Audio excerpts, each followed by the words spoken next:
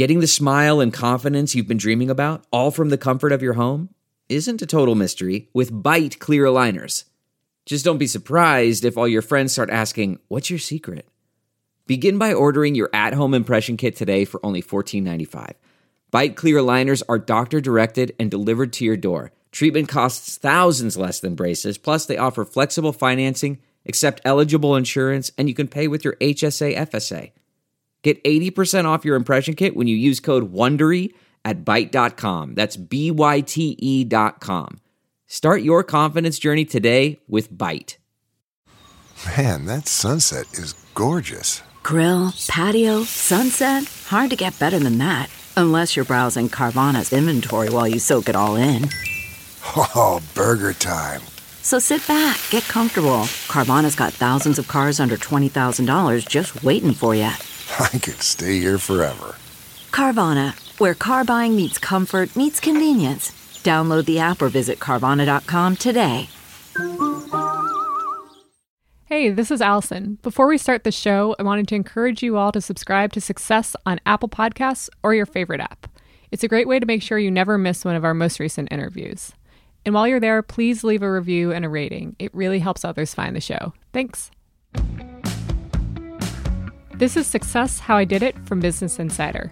I'm Allison Chantel. On this show, we bring you conversations with some of the most inspiring people about how they built successful careers. This week, we've rounded up some great advice we've gotten from a bunch of our guests into one masterclass on leadership.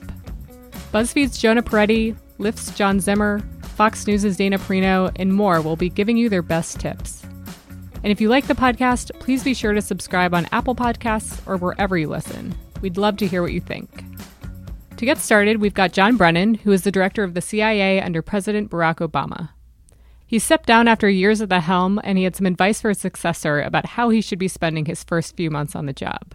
And really, it's great advice for anyone who steps into a big new position. And I told him the most important thing for anybody who's going to be taking on that responsibility is use your first period of time, whether it be 6, 9, 12 months, to learn as much as you can about the organization that you're running. Understand how it interacts within itself, how it interoperates with the rest of the intelligence community and the U.S. government.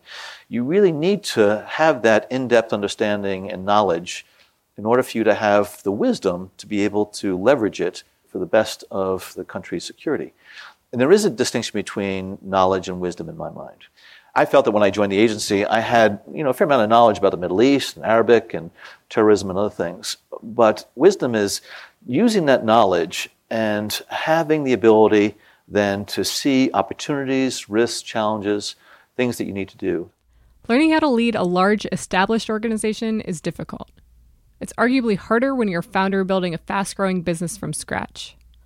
Dropbox founder Drew Houston explains how he's had to relearn to be a CEO every 12 to 18 months. First, you have to be systematic about training yourself. And what you really want to solve for as a founder is making sure that your growth curve stays ahead of the company's growth curve.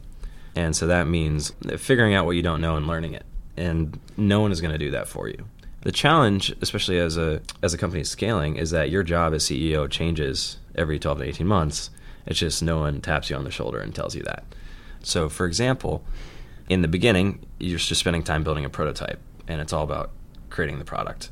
But then, once you have a product, you need users. How do you get distribution? How do you grow? That's a whole different challenge. And then scorecard changes again. Once you have distribution, then you need revenue, and then you need a working business model.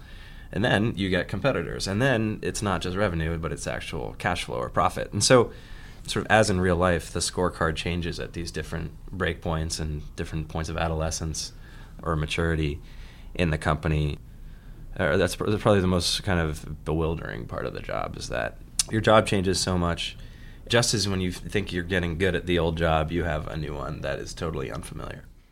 No leader is perfect, and the idea of making a mistake that could hurt your team or your company is absolutely terrifying. But Tim Armstrong, who's the CEO of AOL and now Oath, says it's actually okay for CEOs to fail sometimes. I think your CEO job, you basically have to be okay with risk and you have to be okay with failure. I have a saying, which is you have to fail towards a goal. Like, as long as you're failing, if you know what the goal is, it's okay to fail in that direction. And that's kind of the advice I got from people.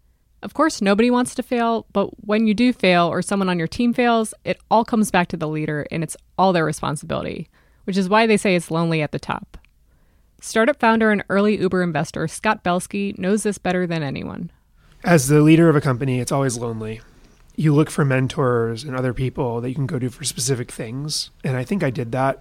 I didn't have anyone who I could just tell everything to and who could just be there, shoulder to shoulder with me until we actually raised money.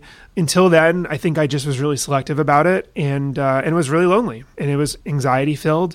And I also believe that as an entrepreneur, one of the greatest costs is the constant processing of uncertainty that your brain is managing. It's almost like dedicating 20% of your RAM to one task that is always running, and you're never as present with your family or your friends, and you're always just processing. And I think that's really, really hard, but it's part of the cognitive cost you pay. Building a successful startup is by far one of the hardest things a person can do. To succeed as a leader, you have to be passionate about the work you're doing every day and not just looking for a big payday in the end. That's how BuzzFeed CEO Jonah Peretti has made it through really tough times.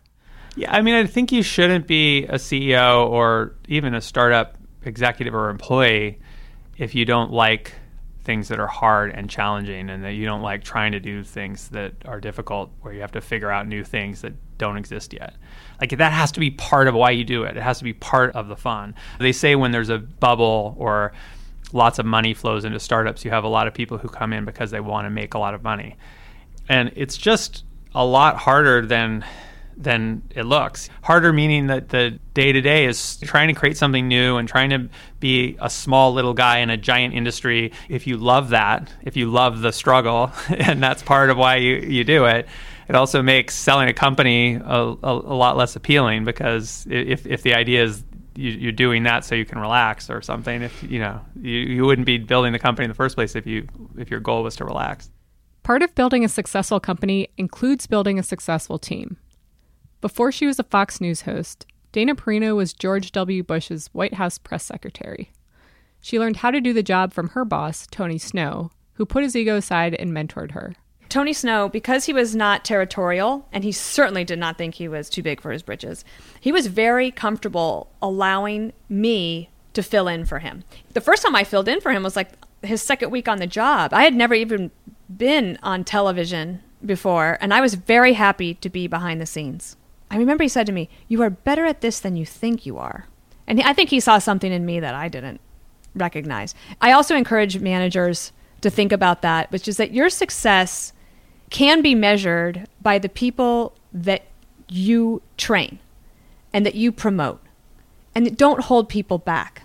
Let them have some face time with the boss. And that's why I was such a good deputy for Tony Snow, because he actually let me do stuff. If you give your team members more responsibilities, they'll also feel more of a responsibility to help the company succeed. PayPal CEO Dan Schulman said he really found his footing as a leader when he had to take time off work for a family tragedy. His team stepped up to the plate in his absence, and he gave them full credit when he returned.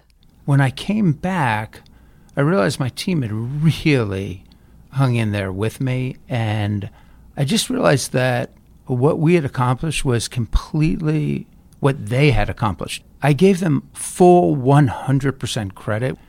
I think what I learned there is giving credit to others actually attracts more and more people to your team, because they want to be a part of that team, because they know that it's a team that is going to work together as one team. Nobody's going to try and take credit over somebody else. In many ways, leadership is about defining reality and inspiring hope. But if you have these great people around you and they know that what they do is going to be recognized, it can be incredibly powerful. Really, it all boils down to treating your people well. Lyft President John Zimmer has spent his entire career trying to prove that nice guys don't have to finish last. Treating people well is great for business. It is complementary to doing well in business. But there's been this story told of founders who are just not nice to people, and that's what it takes to get ahead. And that's just not true. What I do know is that most businesses require other people to help you get where you need to go, whether that's our employees, which we call team members, whether that's, in our case, the drivers or customers, passengers, that are using the service.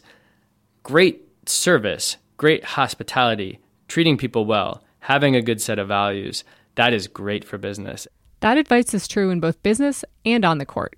If you treat people well and you have a good set of values, your people will trust you and they will follow you.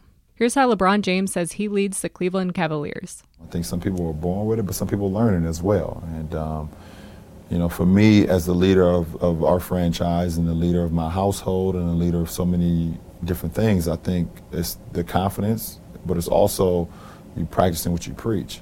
I take that responsibility, and I don't just talk about it, I actually do it as well. So when you're able to come through on your word, it allows the guys that you're leading, male or female, to be able to say, okay, we can follow this person because he won't let us down. No matter if it's going good or bad. Every day is not a bed of roses. We understand that, and you have to be able to handle adversity as well. No matter your title, you need to stay hungry and curious. Former Pepsi and Apple CEO John Sculley says he's been insatiably curious throughout his entire career. I kept observing when I was working in bottling plants, resetting shelves in supermarkets, out in the trade, talking to other Pepsi bottlers, observing, thinking, asking questions. Why is it done this way?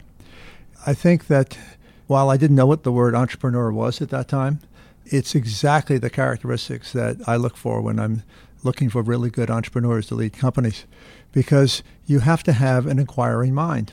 You have to say, there must be a better way to do things. And now with technology at a point where everything is possible, how do we turn the possible into the probable? And it all starts with a passion to do something really well, to solve a problem in a way that's never been solved before, and to have just an incredible work ethic, to be persistent. Thanks for listening to this masterclass episode of Success, How I Did It. You can find the full versions of all of these interviews on Apple Podcasts or wherever you listen. And please be sure to leave us a review. I'm Allison Chantel. We'll be back next week with another success interview from Business Insider.